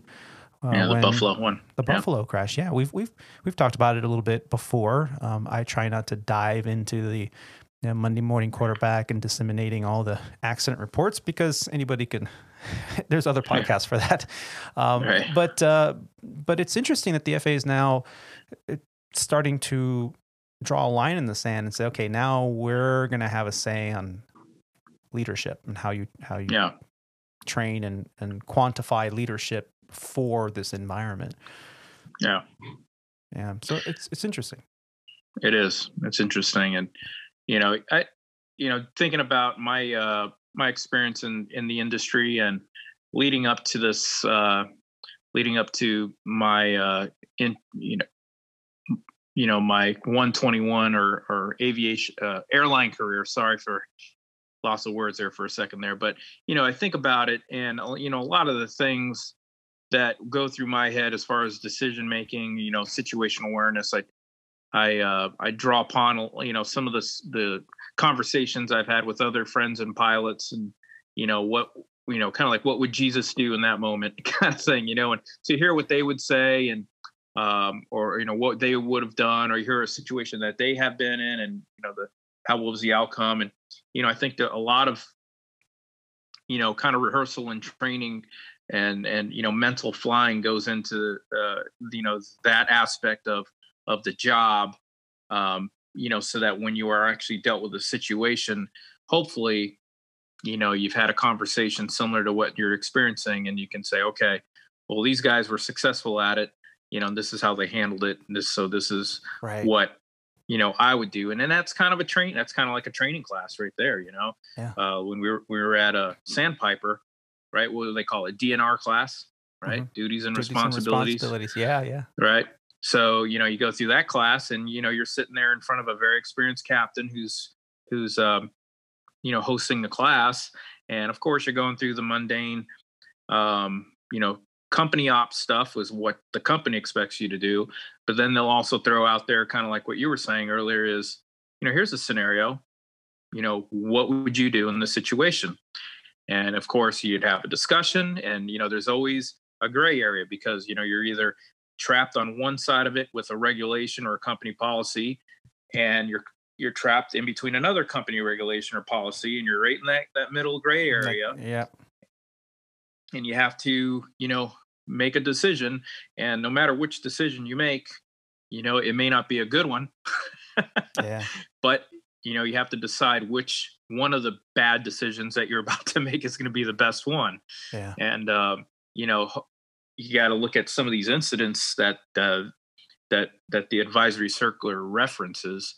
And you sit there in an armchair quarterback, like you said, you don't want to do that, but you sit there and you're like, wow, some of these situations that they got themselves into could have been prevented, if whatever the case may be. Mm-hmm. But following the procedures, and, having some kind of conversation about, hey, we always talk about it too. We're in the cockpit, right? And hey, if this happens, this is what we're going to do. Did they miss that part of the brief? Or they, who knows?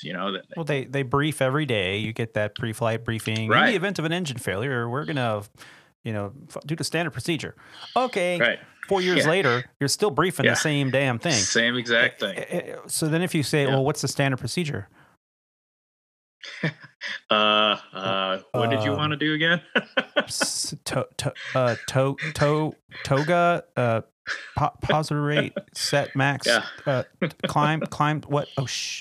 So it's important to kind of go through these procedures. And it's interesting, the difference between 42 and 43 on these advisory circulars, there's not much difference. I think one's for like multi-crew and the other is just for a 2-man crew, like we're used to. Yeah. But the interesting about this is that they introduce terms that I have not really heard before. Terms like normalization of deviance. The normalization of deviance can generally be described as a gradual process during which non-standard practices or actions become the norm through repetitive application with no corrective action. The number one thing, and I'm sure that anyone listening, including the FAA inspectors that may be listening to the show, will agree. The number one normalization of deviance, what do you think it is? I can't speculate now. I don't know. What is it? I'm willing to put money on it. It's sterile cockpit violation. Sure. Yeah, that's probably one of the most common ones. And what is sterile cockpit? Below 10,000 feet, when operating an aircraft, you will only discuss what is pertinent to that flight in that particular phase of flight. You're not talking about what you and the kids did last week. You're not talking about that 1968 Camaro that you're about to buy on Craigslist. You're talking about the flying. You're talking about, looking for traffic, and you can ask questions and talk about things in pertinence to that phase of flight. It's not like you're sitting there completely sterile and not saying a word. Right. Well, I saw you didn't raise the gear when I called for it, but I was kind of just waiting for you to. No, of course you're going to speak up. But normalization of deviance, we're all guilty of it at some point or another for one aspect or another. But it's interesting that now the FAA is paying attention to these things, and now they're documenting this occurrence at an air carrier operator program manager, prevention of normalization of deviance, and they go through all these examples. So interesting terms, new terms to kind of contend with. Yeah. And I think, Legacy Airlines has a great training program in place to kind of, I wouldn't say prevent this kind of things, but to minimize, the term that you're using, the normalization of deviance, with the threat and error management program that they have, traps all the errors and threats with the policies, procedures, checklists, call outs and all that stuff. So hopefully going through all those levels of safety, hopefully traps any errors or mistakes that we make. And it works for everybody pretty much, as long as your head's in the game. So it's nice that we have it, but obviously there's a worldwide problem with this. Yeah. So we have a lot going on. It's almost a really weird coincidence that this came out in March and what happened in April. Oh yeah. Right. Yeah. So here we are in March going, we have new terms coming at us from the FAA Advisor Circular, like leadership command training, SOP drifting from standard operating procedures, normalization of deviance, all these new kind of terms that have been thrown out. And then the pandemic happens. And of course we're distracted, Oh yeah. Furlough Friday. You think I mean, when it came down to it, I got in the airplane and I did my job. We flew. And by the way, that was an interesting last day of that trip. I had 2 3-day trips back to back. So it was day 6 of flying. And like we mentioned earlier, I got to the airport and I received an email as we were getting to the airport saying, Furlough Friday's canceled, guys. Congratulations. So that took a little bit of a load off, reduced the stress, value. And then I also, and I knew a couple days in advance, but I also knew it was going to be a long day because we were in Orlando. We were going to Philadelphia. Landed in Philadelphia, and the flight Philly to LA, which was my last leg, the go home leg, right? That anything that can go wrong will go wrong. Well, it canceled. Oh, I didn't know that. Oh yeah. So they deadheaded me from Philadelphia to Chicago. Oh, what a pain. Okay. And then I swapped aircraft and went to a different gate, and I deadheaded again from Chicago to Los Angeles. Did it the hard way. So I was a passenger and, had to wear the mask for 2 flights. Well, who was my, that's another topic. I wore that mask for, like 10, 11 hours. Yeah. I mean, you can't take it off. Cabin altitude. And you're in uniform, you're deadheading, and people looking at you like, I'm going to take your picture and put it on YouTube the whole time. Right. Yeah. So it was not a big deal. I did get a couple, meal breaks in there. Went to Burrito Beach in Chicago, one of my favorite. Yeah. Most pilots take a stop at Burrito Beach once and again. But then I get to the gate in Chicago on my way back to take this late night flight back to LA. And guess who was flying me there? Who? Remember Captain Chris from Honolulu? Oh, yeah? Yeah. Really? I saw him at the gate. I'm like, dude, what's going on? And he's like, hey, man, how you doing? And good, solid podcast, good job. So, we were talking for a little while, and it was really cool to catch up with him. And his FO was looking at me like, you want to fly? I'll just go sit in the back. I'm like, no, thank you. I got a first class seat. And oh, good. Yeah. What did I do? I edited the first hour of this podcast. Stayed busy. That's good. Stayed busy, yeah. So, makes the time go by faster. Yeah, that 4-hour flight flew by pretty quick. And got landed in LA about midnight and very tired, but made it home listening to one of my favorite podcasts on the way home. I don't listen to music anymore in the car. It kind of, especially when you're tired and you're late, it's, soothes the savage beast in me and makes me kind of drift off into La La Land. So I was listening to the No Agenda podcast with Adam Curry and John C. Dvorak. Really do enjoy that one. To some of those. Yeah, I like those guys. Those are good. Yeah, they really open up your perspective on what's happening in the world. By asking questions, and they're right there trying to call BS on the BS. Yeah, giving it to you straight for sure. Yeah. It's funny. So that was it. I mean, your day just got started today. And what kind of a trip are you in the middle of? Is it a 2-day? So 3-day trip. Tomorrow we fly Norfolk back to Dallas. Actually, tomorrow's the easy day. Norfolk to Dallas. She said. And then Dallas to Tulsa. So we get to Tulsa at like 2:00 tomorrow afternoon, and we're off for the rest of the day. So that's going to be an easy day, as long as we don't have any weather, which I think they're kind of forecasting a little bit. I think you'll be done the day before that. It's supposed to hit the 2020 twin hurricanes. Yeah. Oh man, what next, man? Jeez. So and you have that to look forward to. You have the twin hurricanes, the 2020 twin hurricanes that are supposed to make landfall here on Tuesday in the Gulf Coast and hit Austin, and that whole area is in jeopardy.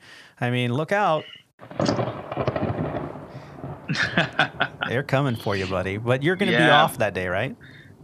I'll be off Tuesday, thankfully, but only Tuesday. Get done Monday in the afternoon. So tomorrow we spend the night in Tulsa, and then Monday my schedule says Tulsa to Charlotte, Charlotte to Richmond, Richmond to Dallas. So not too long of a day, but got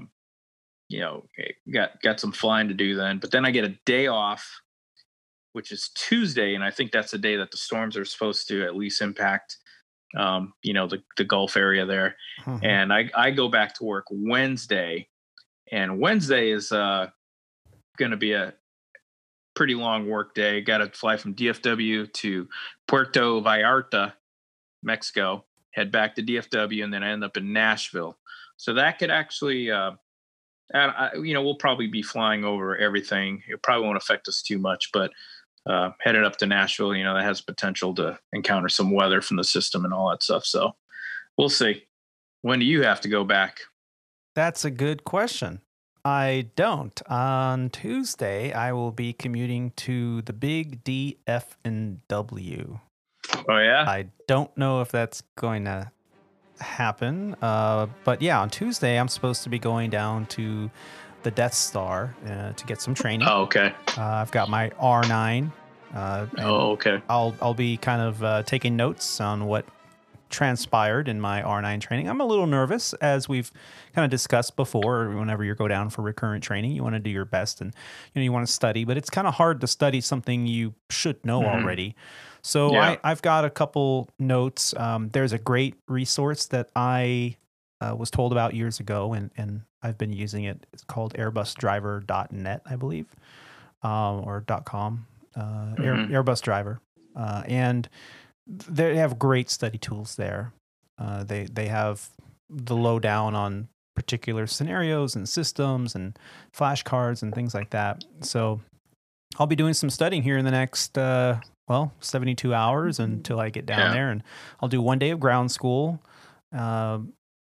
primarily focusing on systems and joint. Do they still do the joint class with the flight attendants and all I believe that has been delayed or postponed until we get past the COVID stuff. I think we're doing it now just as a standalone, standalone group stuff. So so that's. But I'm not 100% sure though. Yeah, so that's what basically we do on the first day. Second and third day, we do the simulator training, maneuvers, and go around, single engine go arounds, hand flown.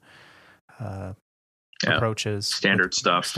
Yeah. So V1 cuts, all the goodies, GWS, right? And then on day 2, we do the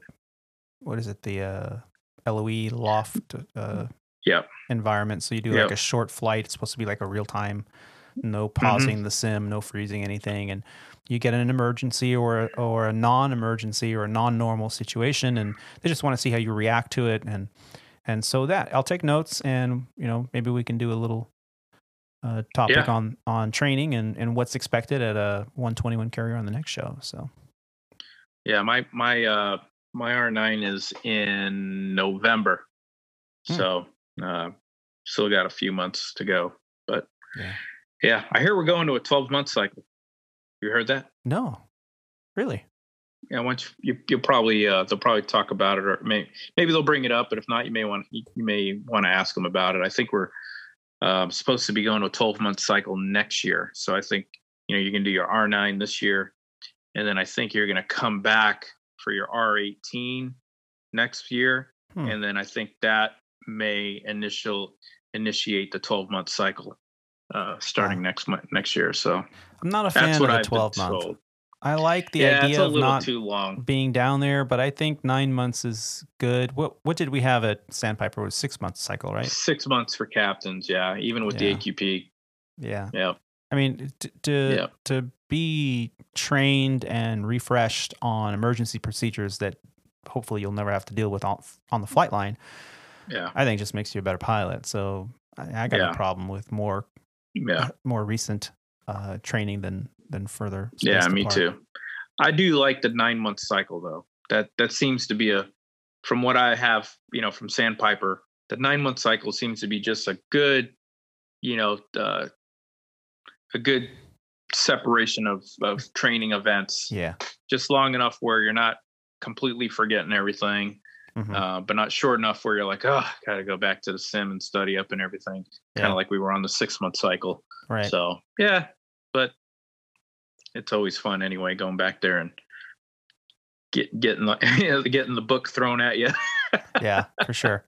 And we've talked about that before. You come out of that simulator and you're just exhausted. Your mind is melted. Yeah. But you feel good when you're done and it's over with, and you headed home and you're like, yeah, hey, they threw everything at me and we handled it well. Didn't crash the sim or anything like that. Yeah. And and I'll be paying attention when these potential furlough notices come out. If I end up getting a phone call 5 minutes before I go into the simulator, I'm like, I'm not fit for duty. Yeah, we're not we're not emotionally ready to go. Yeah, that's true. Yeah. So hopefully that.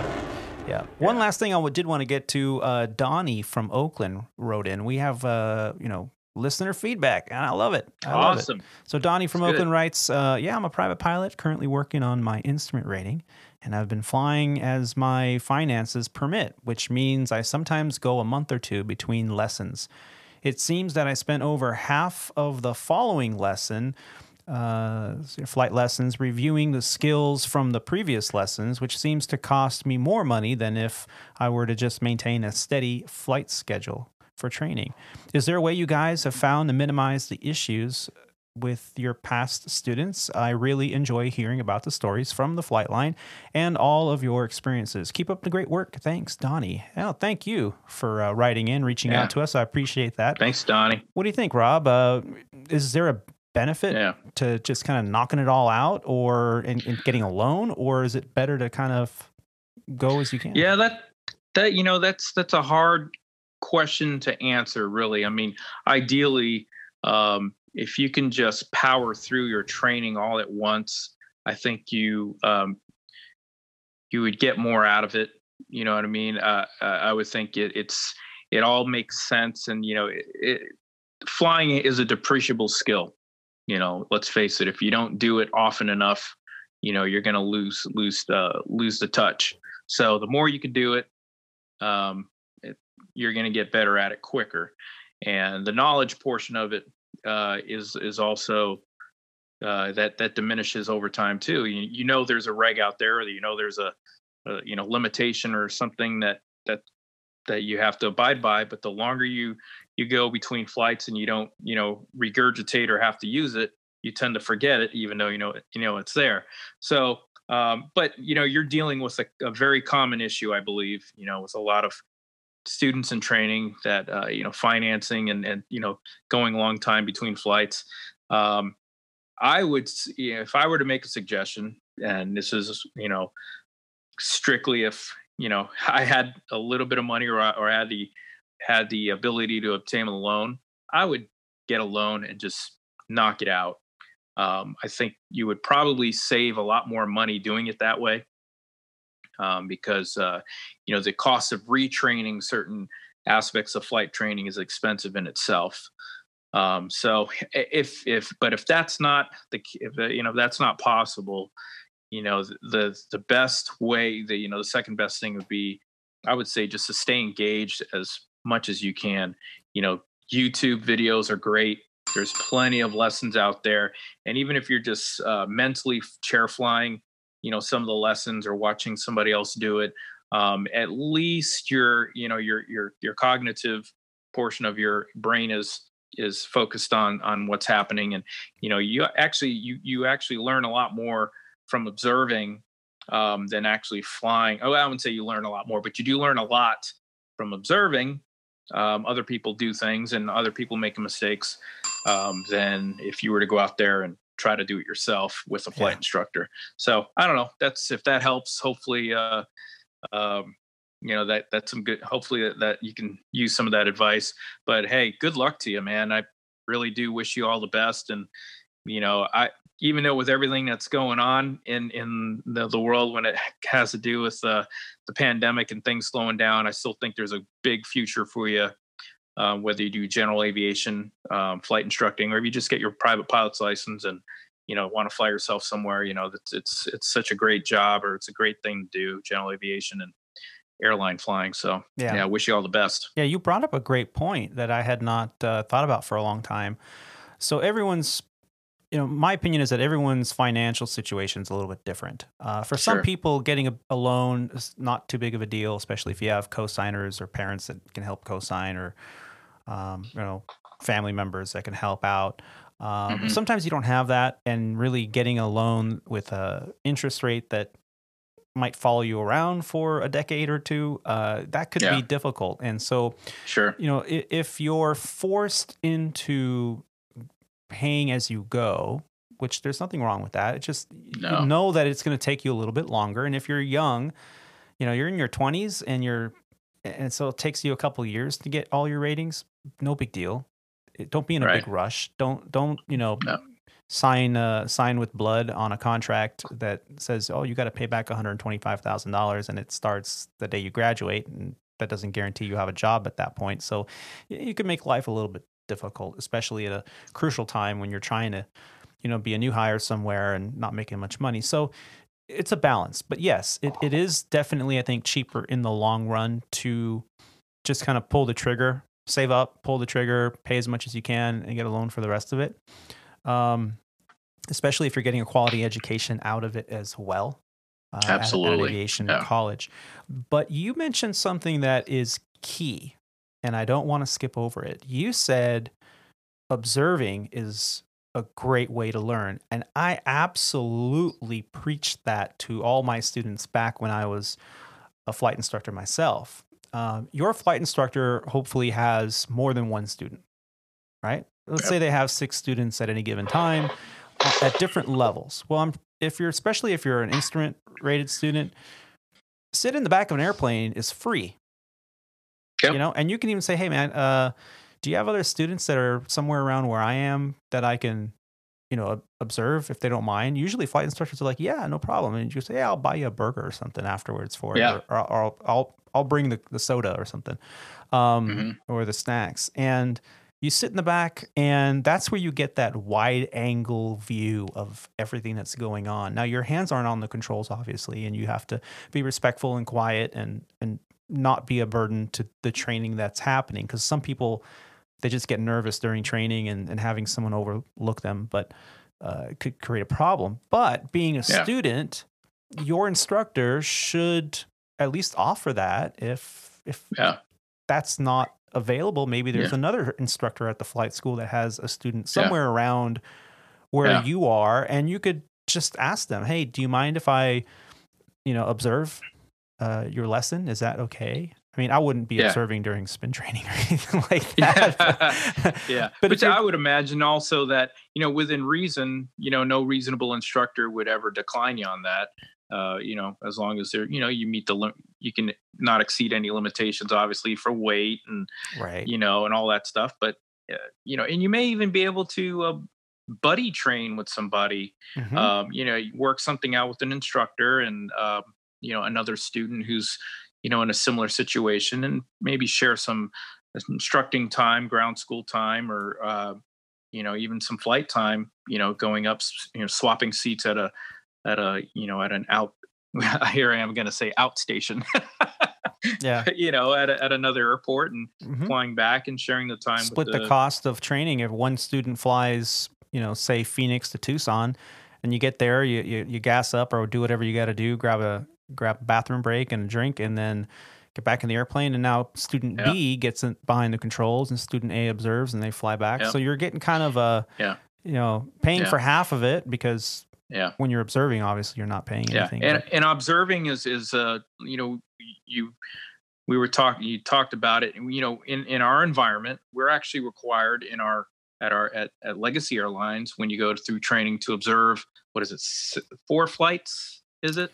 It depends on 4 depends on flights minimum, I think, and 2 need to be Yeah. domestic, and if you're internationally qualified, 2 need to be international. Right. So, I mean, that's part of our program. And, Mhm. so it's a good thing. You can see, as you got a different perspective sitting in the jump seat or the back seat, or, sitting on the right seat, swinging the gear. That's also another thing, if there's somebody out there that has their own airplane, and, they may not be a CFI or anything necessarily, but, hey, can I sit right seat and swing the gear for you, or work the radios? If there's somebody in your airport willing to let you do that, that's also a good way to at least stay engaged. You may not be able to log the time, but it's a cheap way to get flight time, flight experience, and Yeah. that way, when you go back to your instructor and you have to actually go through a lesson, you do have that recency of experience, which is all, that's very important. Yeah, networking. That's all what it Yeah, comes down networking. to. Networking. Big time. Yeah, and then that pilot time. that you were swinging gears for, just to get the experience of being there, gets a job, and then they go, "Hey, Tony, why don't you give me your application? You got an application ready?" Always have an application ready, especially at the Absolutely. beginning of your career. Have your hours updated, your logbook balanced correctly to the best of your ability, Always. and yeah, always have that ready to go. Or at least, I mean, nowadays, if you have it in your phone, you can email it immediately. Yeah, logbooks are awesome. Yeah, Mhm. electronic logbooks are Yeah. awesome. So, Donnie, I hope that does answer your question. Definitely look into, if you're still going to be, flying, once or twice a month, in between those flights, space it out. See if you can observe, or, go from there. Yeah. But hopefully that. Good luck, Donnie. Yeah, definitely. Let us know how it goes. Yeah. Well, that pretty much wraps up episode 53. I know it's getting late over there, and you have a pretty early kickoff. Yeah, so. they even turned the lights off here at the naval base, so it's getting late. Just kidding. They turned the gas And off it's on the gas Saturday, lamps so. on the weekend. Yeah. Yeah. Well, I hope you're enjoying Squawk Ident. I know that we really do enjoy chit-chatting every week and getting together and getting the word out about this wonderful aviation career. The best thing you can do to help us out is by leaving us a review about the Squawk Ident podcast on your favorite podcast app, or you can share the actual podcast with a friend. Spread the word. We appreciate reviews and feedback like we got from Donnie today. You can also send us audio feedback right there on the website under the Contact Us tab. There's a way through that app that I had posted on there. You can send us like a 90-second audio. You could also record something on your phone and just email it. You can email it directly at aviatortony. Or at gmail.com. That's Alpha Victor 8 Romeo Tango Oscar November Yankee at gmail.com. Or you can go right to the website and click on the link there.